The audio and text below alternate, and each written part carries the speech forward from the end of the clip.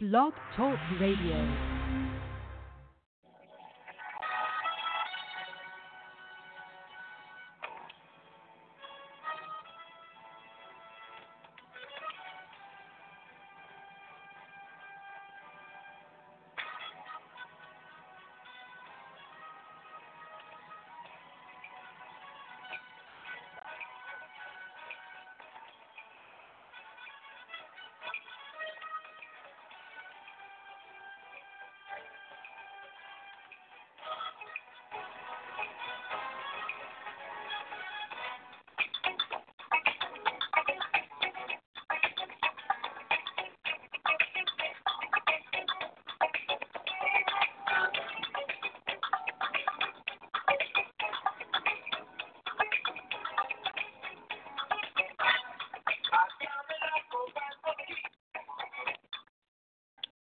Good evening. Welcome to the Holy Spirit Blog Talk Radio Show. My name is Minister G.R. Harden, and I thank you all for tuning in. All right, we got it together now. All right, had a little echo going on. Good evening, and welcome to the Holy Spirit Blog Talk Radio Show. My name is Minister G.R. Harden, and I thank you all for tuning in. We have a wonderful show for you this Sunday afternoon, and really a show that was inspired, really, by the sister by the name of Sheila Smitherman, and one of my Facebook friends, because I was going to do a show about the school lunch program and what they're doing with this year, threatening to if the parents don't pay the debt owed for the school lunches. One city, I think in Pennsylvania, was threatening to take the kids in foster care. So I'm gonna bring you that show later on in the upcoming week. Wonderful show, man, and so amazing that the evils of this world. But nevertheless, this show tonight was really again dedicated to this sister Sheila. She's a nurse, RN in Alabama, but she posed a question about when did honor and respect become, and I'm paraphrasing, she basically was asking, when did honor and respect become so cliche, so taboo? And that's a powerful question. Because as we know now, we look around and what's been going on worldwide, dealing with black culture, black people, black children missing, but particularly our black women. Because many questions she poses, it stems from talking about relationships and having a relation, or, a relation with someone over just a physical, but a spiritual relation. Understanding first, you have to know the person. See if you connect. Not on just on a physical level, but on a spiritual level. And can you be a protector, provider, an educator, a builder, entrepreneur? So often we get so twisted up with all this media and the music and what we see on television and the athletes and everybody just living their best life. And I did a show on that a few days ago. Just stunting. No love. Not even romance. People ain't even dating no more. They're just going out on a date to get to know somebody. I'm listening to Pandora the other day. I'm listening to these songs coming on, and I don't listen to the radio a whole lot, so I couldn't tell you what the name of the song is and so on and so forth. But I know the damn artist, so I'm listening to this song that Tank's an R&B singer, wonderful singer, and he hooked up with I don't know who the hell he hooked up with, some jackass, and he got some song where he's on there just blurting the word out, fuck and fuck. Pardon my French people, I apologize for that. But he just going on and on, cursing, about sexing someone, even though she got a boyfriend. But he can do it better than the boyfriend. Then behind that, another song come on, Chris Brown. Every word out of his mouth, he called a woman a bitch. He called his own woman a bitch. Then he called a girl who trying to come between him a bitch. And this is subconsciously feeding your spirit. If all you black women out there tell myself, he ain't talking to me, I just like the beat, you lost your mind. Because you ride your silly behind in that car with them babies in the back seat, and you think it's cute when they start singing the same stupid song you sing. And I know this topic tonight is about the black woman and protecting the black woman, but I just had to say that. Because I'm really going to go in on black men tonight. So I titled the show, Do Black Men Hate Black Women? Because they sure as hell ain't protecting them. The plight of black male and female relationship is in grave danger. And yet most black folks are focusing on getting the bag. Everybody, get the bag, get the bag. Let me tell you something about getting the bag. While your silly ass is getting the bag, white man got the bank. So he tossed you a little bag from the fucking vault. So shut the hell up about getting the damn bag. You're always thinking petty, small, but you think it's big. Gotta get the bag. Hell, he got the bank. Whew. Like I said, they talking about getting the bag, but what good is that bag when you steal in return, you return the money back to your oppressors? You all over there in Italy, fronting, stunting,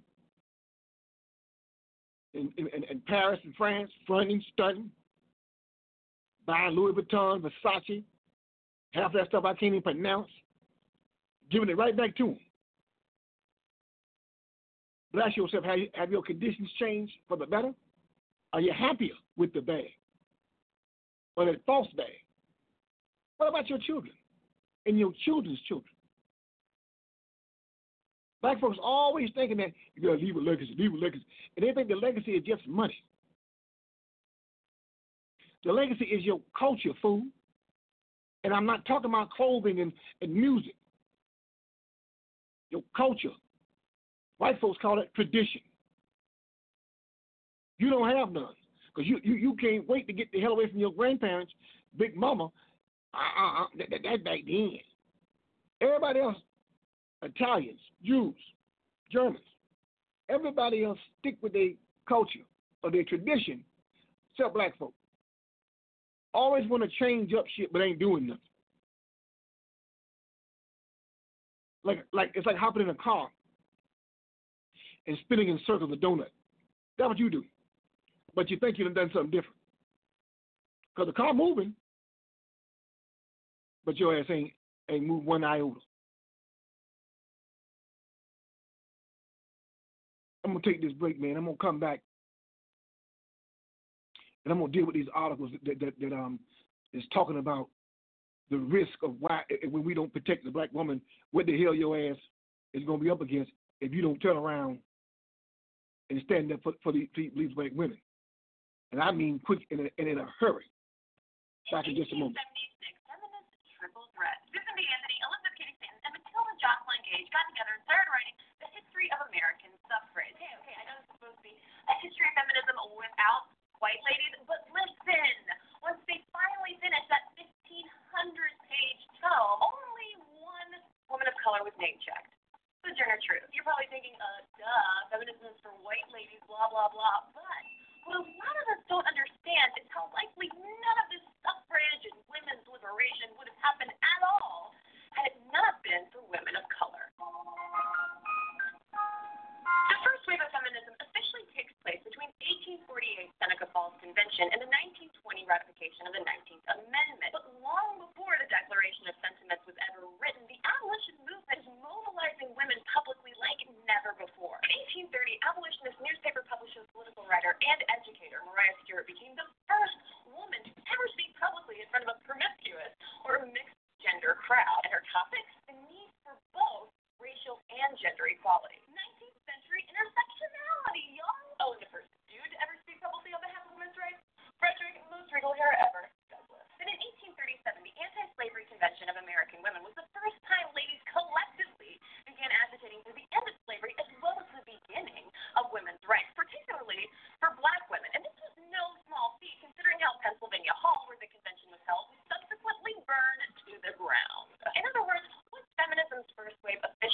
began, women of color had long been serving the equality tide in their own communities because there was simply no time to lose.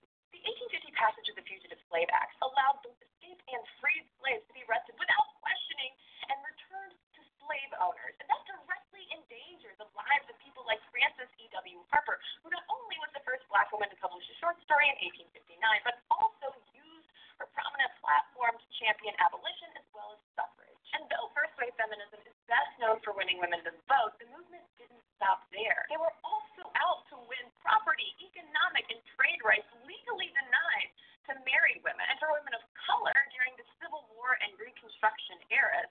Employment opportunities, educational access, and protection from racist acts of violence were at stake as well. But when the 15th Amendment ratified in 1870, granting black men the vote, the suffrage movement split into two factions in support of and opposition to black male enfranchisement, straining that ideological bridge that women of color had built between gender and race-based discrimination. Nevertheless, their activism and community organizing only grew in word and deed. For instance, Josephine St. Pierre St. Ruffin, a.k.a. Tuesday, founded the Woman's Era, which was the first newspaper written by and for African-American women in 1888. In that divided social climate in 1892, scholar and teacher Anna Julia Cooper published A Voice from the South, which is considered a foundational text of black feminism today. The Black Women's Club movement was also instrumental in women of color campaigning for rights and representation, as well as fostering uplift and education in their own communities. And it was through these clubs that badass journalist and suffragist Ida B. Wells spread her impassioned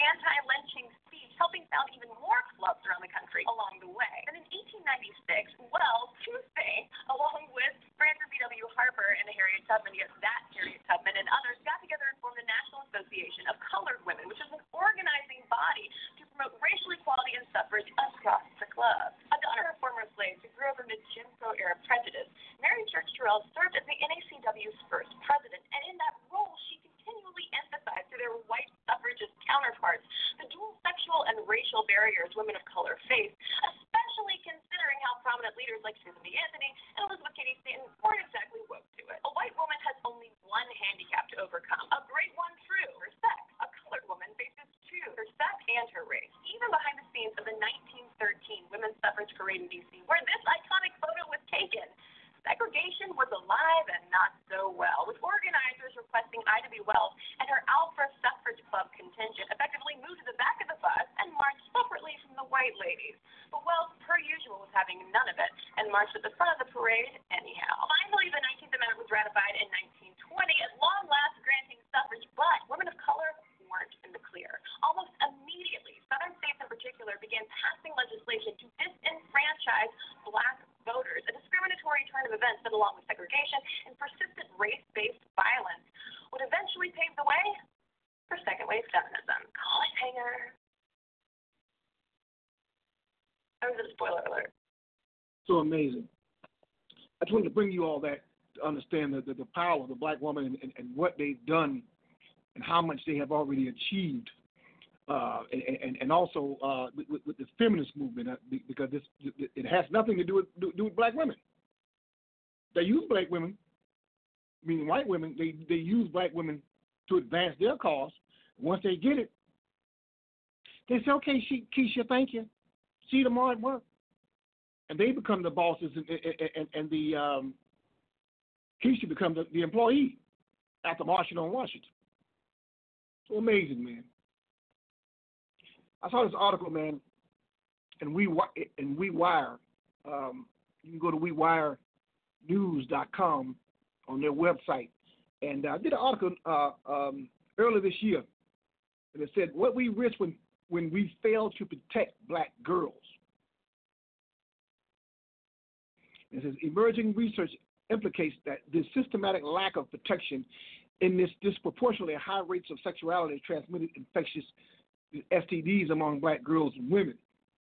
And this is another thing that I want to talk about, because, you know, this is Atlanta, of course, but we have a multitude of problems dealing with black girls and STD.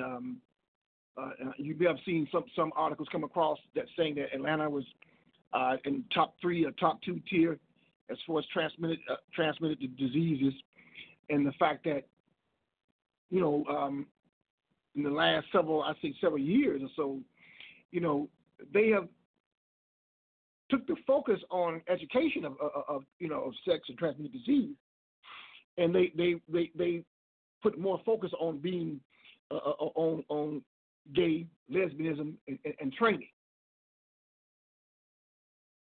So no longer do they really talk about sex and the consequences of sexually transmitted disease. Oh no, they're now trying to promote it's okay to be gay. It's okay to be a tranny. If you're a boy, you want to wear a dress to school, wear it, put it on. And what that does, that leaves tens of thousands of our babies in harm's way. And again, we're the black men, the black fathers, to talk to their sons about respecting the black woman.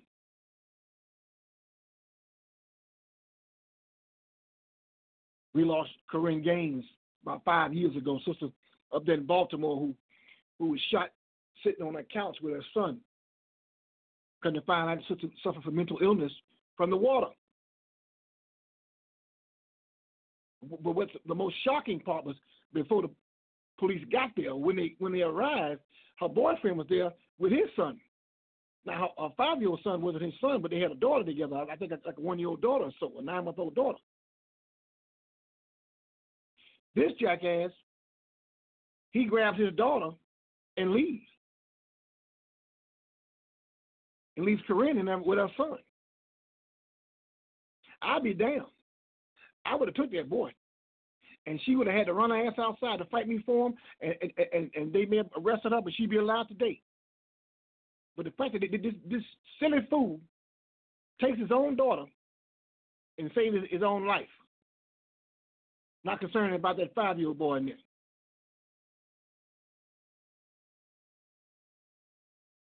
Again, where's the honor? Where's respect? As our sister Sheila was talking about in her Facebook post. Nobody protecting the black woman. Sandra Bland, same thing. She dies from a silly ass police officer worrying about a goddamn a cigarette. Then get to the jail. All of a sudden, she's moving to a new city, job promotion. She gets arrested on some resisting arrest, I think it was. I forgot. It doesn't really matter what it was. It was petty. And the white officer had a black supervisor. People keep forgetting it was a black sister who supervised that whole incident before she got to the jail, what I'm saying. Get to the jail, found her dead, telling me, oh, she hung herself. Are you kidding me? And let me tell you something. A lot of black officers in that jail know what happened to Sandra Bland. Not one of them Negroes. I'd have quit that job when I got another job. Came out and said what the hell happened. Not one Negro in that jail. I worked in jail before, and I've heard rumors. Didn't see anything about what particular officer killed who. And then covered it up. So they knew. They knew. Shout out to Nikhil Jones, man. Officer Nikhil Jones up there near the Cleveland area. Lost her job for doing a Facebook post several years ago about police brutality. And she told them, take off the damn badge. If your ass don't want to protect and serve. She lost her job over there.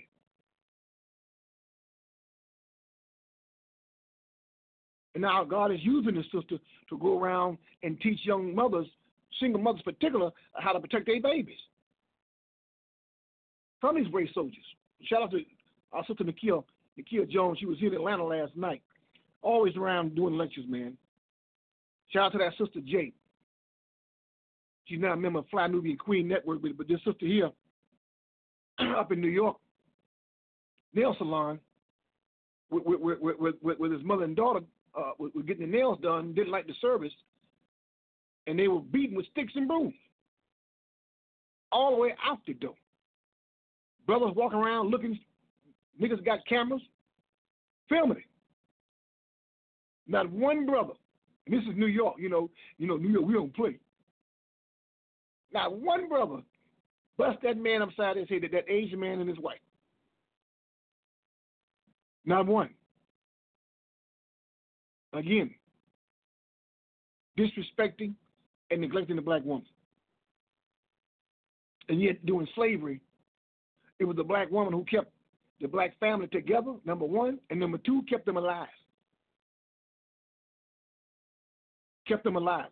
She was the negotiator with the master.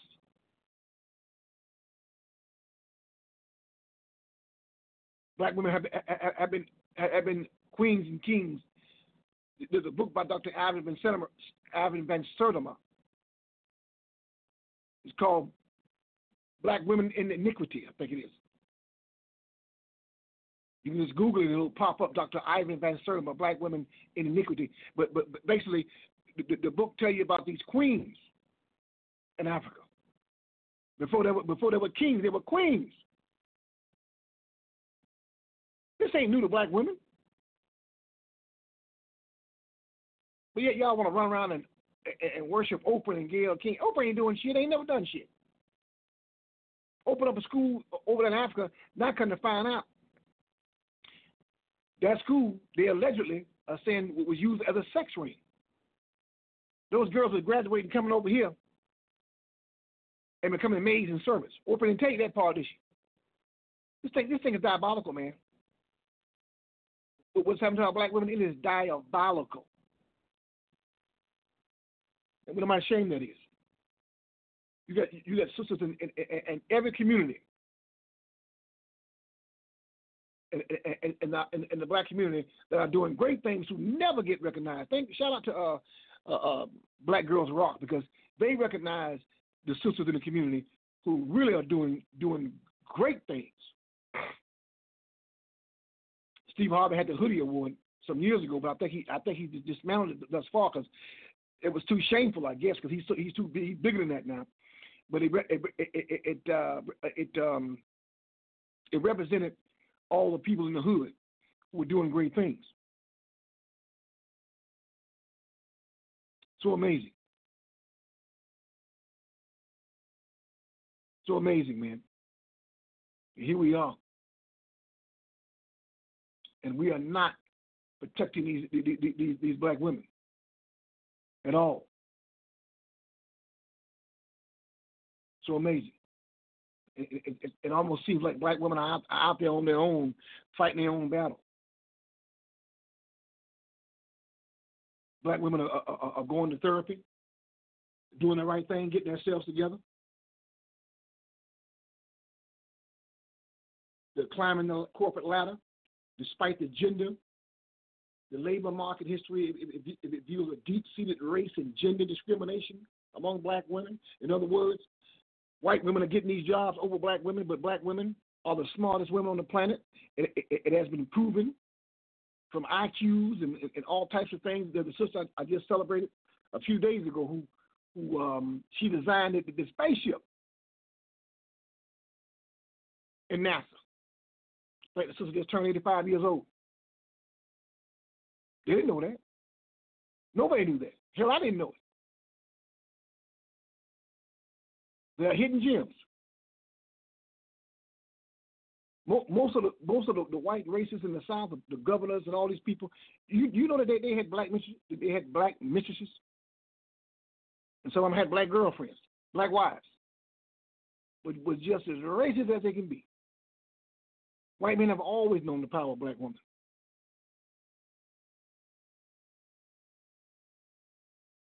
And somehow black men have failed them. I heard Steve Harvey he did his thing about, he did a thing recently, well, not recently, but some years ago. It was I think Dateline or somebody did an article in 2020 about why there are so many black women, but they based it out of Atlanta. And I love what Steve Harvey said, though. It was an honest response. He said, my generation failed y'all because we didn't raised these black boys to become men. And that's true. And he didn't necessarily mean by, not being an absentee father, a parent, because I know a lot of families that got their fathers in the house, but he ain't there.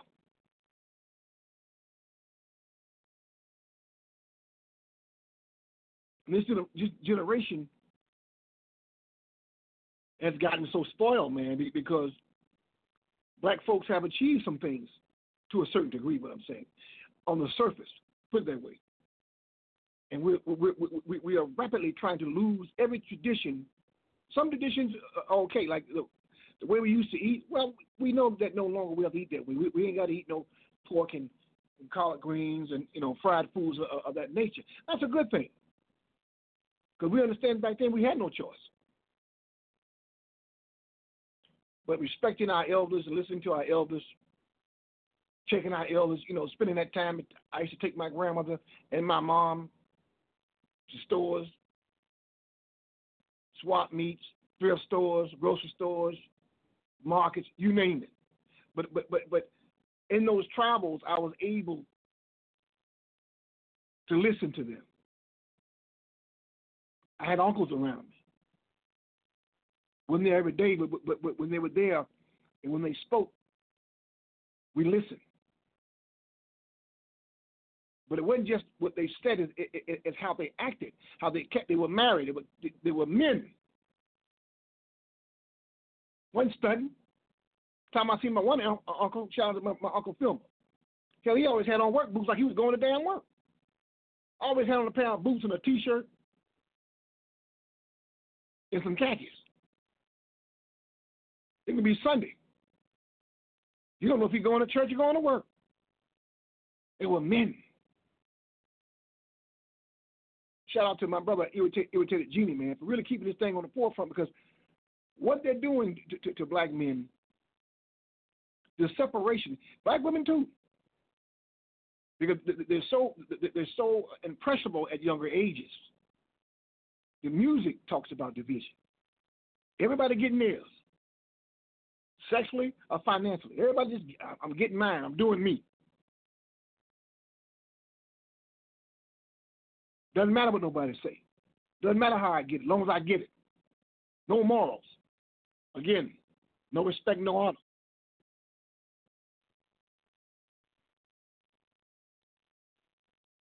It's been alleged we in the last 12 years, nearly 15 or 20,000 black women are missing. Every time somebody, may God rest their soul, Mike Brown, Eric Gardner, Philando Castile, Alton Sterling, and thousands of more. The brother up there in Philly, they got shot in the store in Walmart. When the brothers get shot, the black men go crazy. But when Sandra Bland get hung in the jail, Corinne Gaines gets shot, and thousands of more, we barely march. The women do. And that's another problem. I'm like, how in the hell you don't be more outraged? Everybody's lives is important, but how you don't really get outraged when a mother is gone to leave her children? I mean, it's bad all around. But they damn near act like they don't even care when a black woman is killed by the hands of a police officer. That blows my mind. Let me tell you something. We got to turn this thing around, man. We want to turn this thing around one way or another and get black men to really understand. I mean, there's a lot of organizations that are doing good things. Shout out to the Big Brothers and Big Sisters organization. I'm a member of that organization. Boys and Girls Club, 100 Black Men, Detroit era, Chicago, a lot of Philadelphia, and so on, the 300. But we have to get on the ball of man training. We're not doing that, people. And I think that, and I know that's where we're dropping the ball of respect and honor. We're trying to get them to go to school, get an education, and all those things, and live out their dreams, and that's fine. That's fine. Nothing wrong with that. But we're not teaching them on how to respect the black woman, on etiquette, on how to talk to a black young lady, deal with a black young lady. I mean, even at the ages of 5, you tell them that's a girl.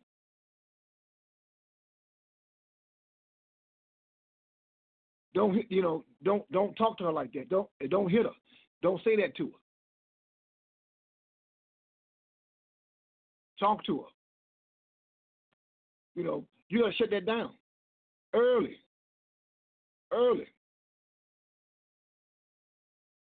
And all your activities, because now the sad problem is now people do every damn thing around their kids.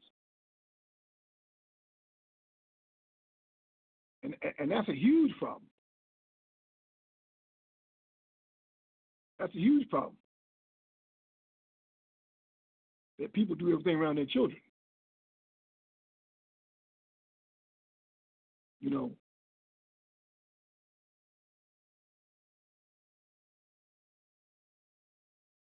But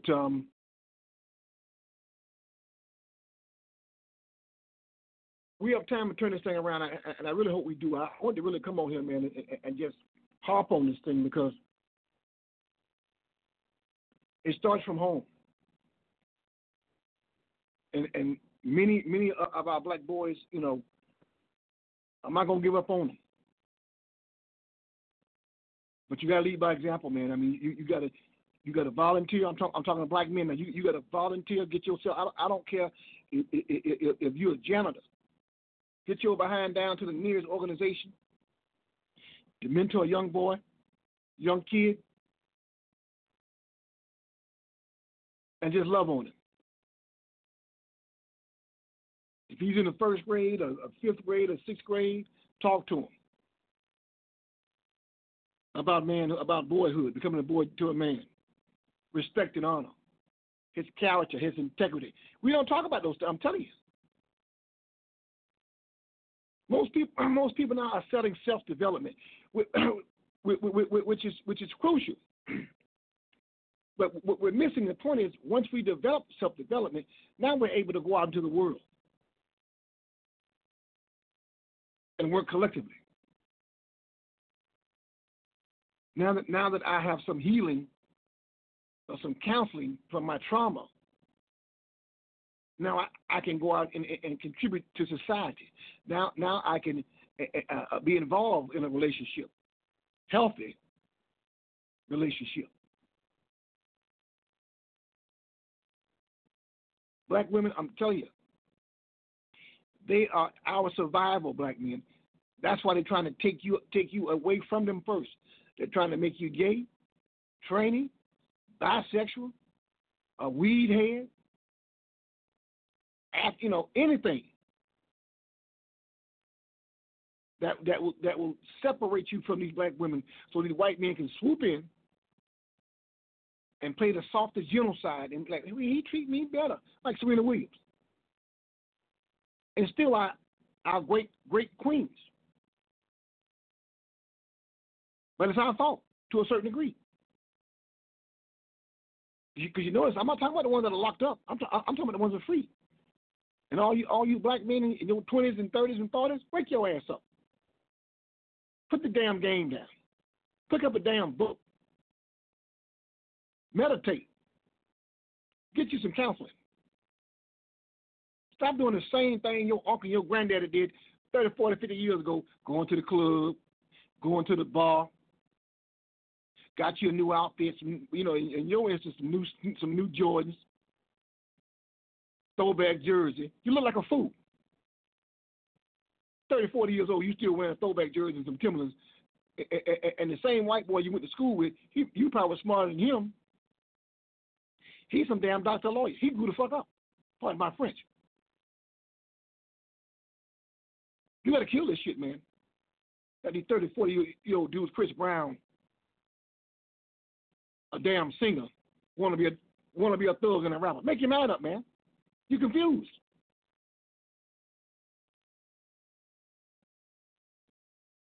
All this bubblegum music that you're listening to. Learn about Miles Davis and John Coltrane, some, real music.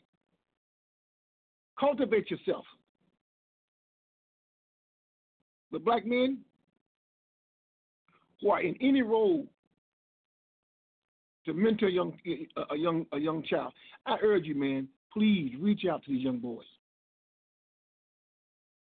Reach out to them. How you doing? What's going on with you? How's your grades doing? Go see him. I don't care. He's not your son. If he got a ball game, hey, you go check him out. Instead of sitting at the bar looking stupid, go check the kid in your neighborhood out. I don't care if he's riding the bench. Go check him out. Give him some pointers. Meet his family. Of course, you don't want to look like a pervert.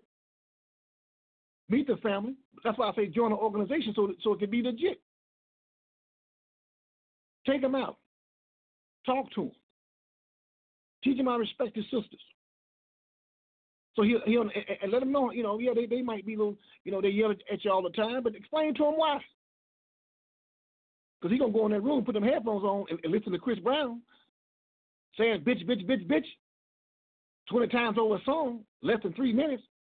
That's in the spirit now. So when he gets mad, the first thing he's going to say is, oh, bitch. I'm talking about black men, you got to be that light. You ain't got to have no money, because when I first started mentoring, nigga, I ain't have a job. Now what? But I knew I had something to offer. Not even a damn job. I was collecting unemployment. But God told me to go. I'm like, what am I going to say? I didn't want to go. I'm like, what the hell am I going to say to him? I ain't got nothing. I got old 95 Caprice. But it has been the most wonderful ride of my life to see young men, 9 years old, 10 years old, graduating from college and going on to college and playing football and baseball and so on and so forth in the corporate world and doing their thing and still in contact with them. Huh? I always say this. There's somebody that God has birthed for you to serve. You better find them. I don't give a damn what these moguls telling y'all about money and finance and all these experts. When you die a millionaire, billionaire. God ain't gonna say, "Wow, you did a great job, with your company." He gonna say, "Who did you serve?" And he's not talking about your damn employees or people you claim that made money, but you made money off them first. That ain't serving. Serving costs nothing. Zero. Nada. It's a sacrifice you got to give. But if you're making money off your service, that ain't serving, man. That's capitalism. Listen, my time is up, man. I just want to bring this to you because it really bothered me, man. Sister's asking that question. Damn.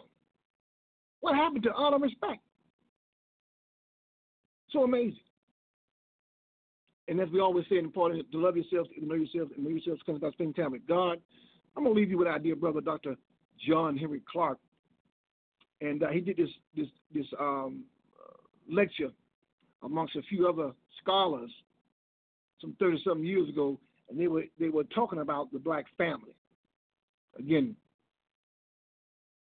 his Minister G.L. Hart, we thank you. Peace and God bless. Black family unity today. We'll come back with more with our guests and with you right after these messages.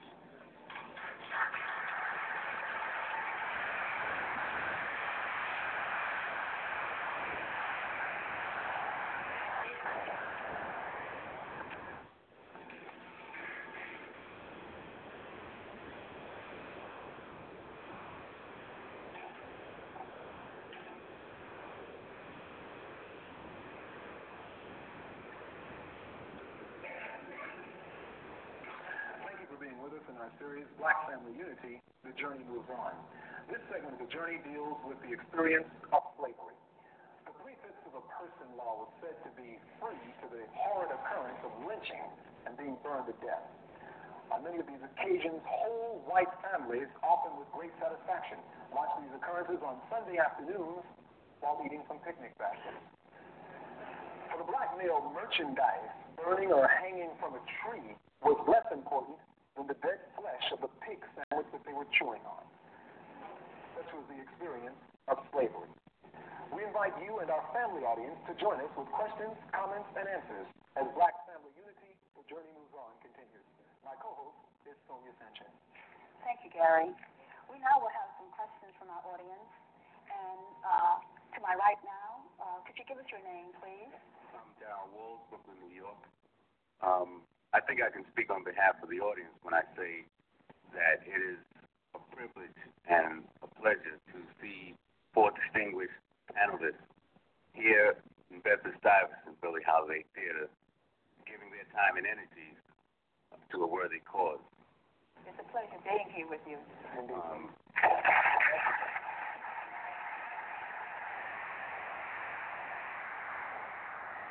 have a two-part question. The first directed to Dr. Starlin and the second to Dr. Clark. First part, why do you think there's such an extensive process of keeping us from the truth? And the second part, what could we do as a black family to counteract this process? I don't know exactly what you mean by anybody keeping you from the truth, keeping us from the truth, other than the fact that, as in 1922, Carter Woodson said, we don't have a usable past as a race, and he set about establishing the general Negro history and firing us all up, who were scholars in the field, and the business of letting the history of the blacks become common knowledge. I know that I was pushed and shoved by Dr. Du Bois, who told me that it was all right to know all this Greek literature and this German literature and this English literature, but what are you doing for your race? It was he who had me go down to Atlanta, where I stayed for 13 years, to really discover my roots, as he called it, long before I was paid his soul credit. So the fact is that blacks don't or haven't been reading about blacks. They haven't been buying books about blacks. The books with the children, all little blondes, and making life like Africans are bought by blacks, given to their children at Christmas. They think they're doing a nice thing. Very few regularly buy black books about black children, take the family to black exhibits in museums. We have decided we don't know about ourselves.